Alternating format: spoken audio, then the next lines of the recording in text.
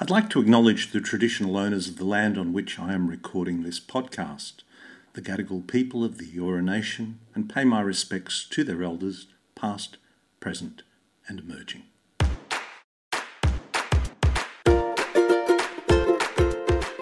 Hi, welcome to another Healthy Bite, and my name is Dr. Ron Early.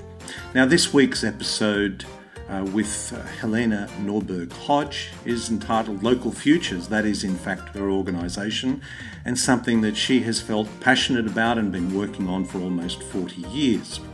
Now, I think one of the things that we must have learned from this pandemic is that local is so important. There are so many reasons why that is true, but Helena outlines even more than you may have even thought about as you wonder where our food is produced, whether our manufacturing is in our own country, whether you're buying your food from a local farmer, whether you are supporting regenerative agriculture and the regeneration of soil, not just the sustainability of a sick system, but actually the regeneration. Keep difference there between sustainability and regeneration.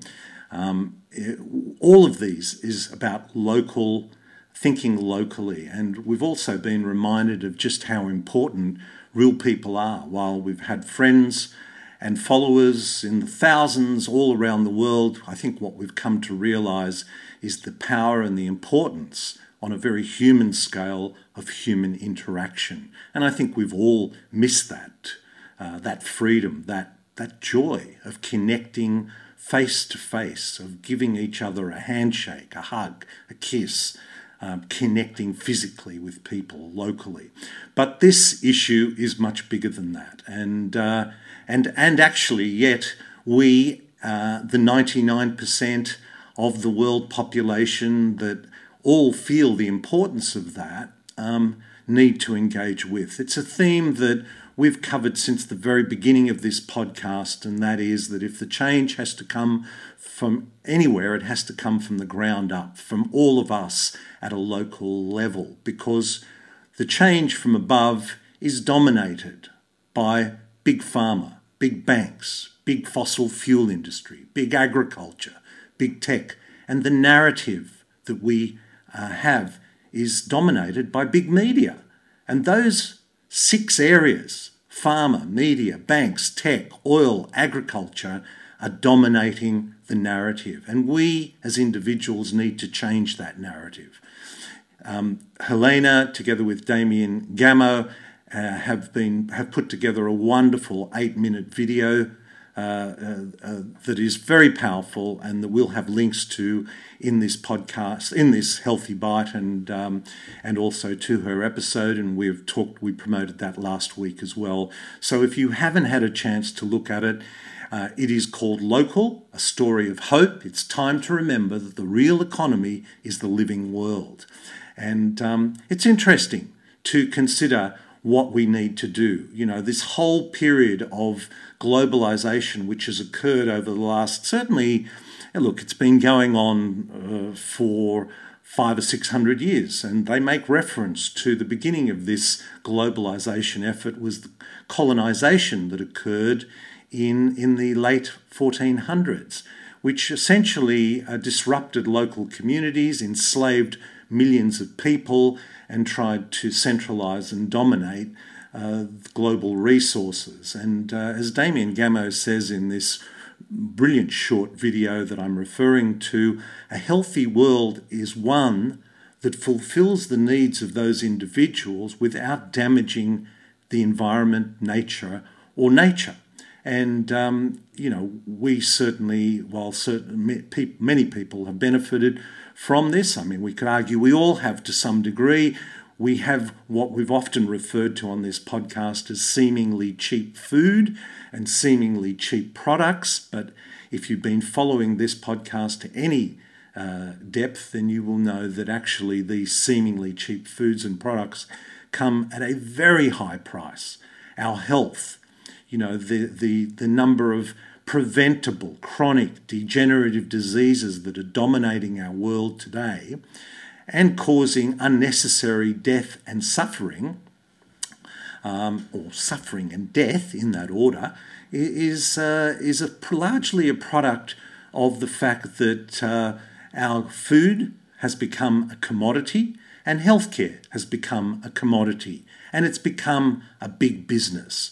And it's interesting to see this pandemic and the lessons we are learning from it, and how the science in medicine is dominating our approach to this. And it's interesting when I read an article, actually this morning I not only got the email that shared Helena's wonderful short video, but I also read this article in the Sydney Morning Herald, or it was on the weekend actually, and I thought, wow, this is interesting that these are actually connected. And let me share it with you and then I'll make the connection.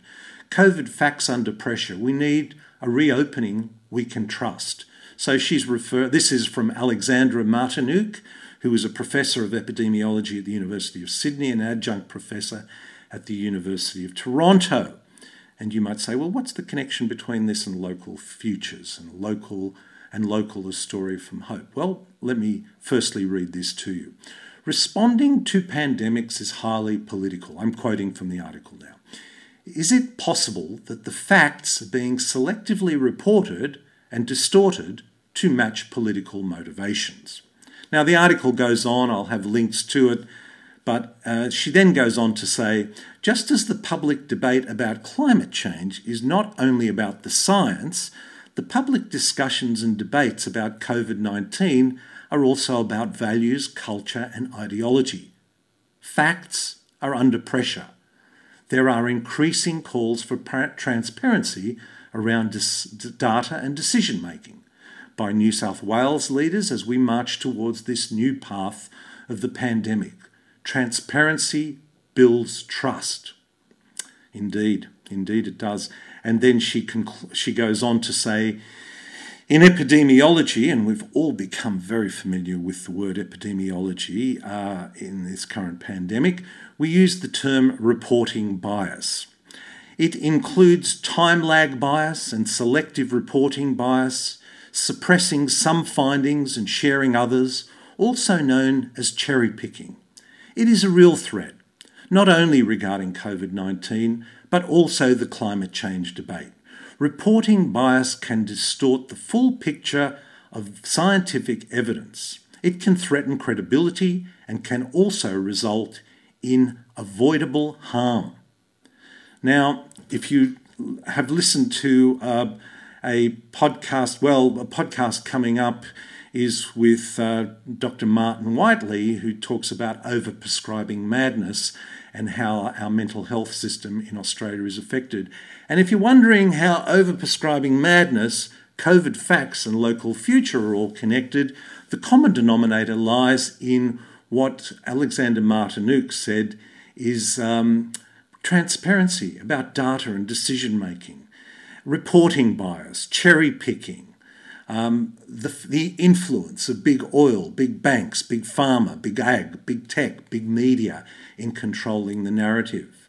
And it's so interesting to see how this whole narrative around COVID has emerged and the significance of this to the topic we're covering today.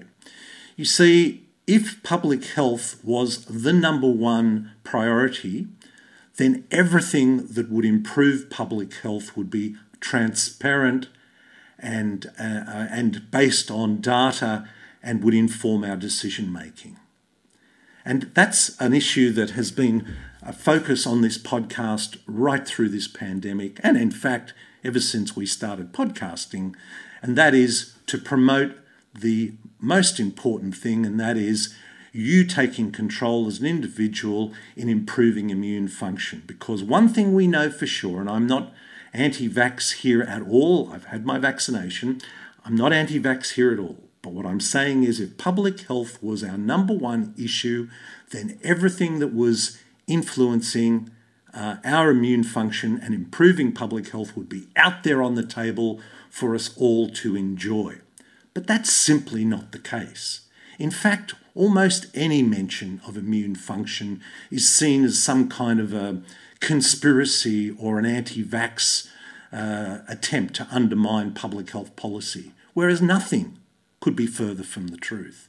It's why we've spoken to people like Dr. Richard Cheng, Dr. Andrew Saul, Dr. Thomas Levy, Dr. Carolyn Dean, Professor Ian Brighthope, and anybody else on this podcast that has promoted something which will improve health. And that's almost every other guest that I've ever had on the podcast. But I digress. But I mentioned these things because it is all part of the same narrative.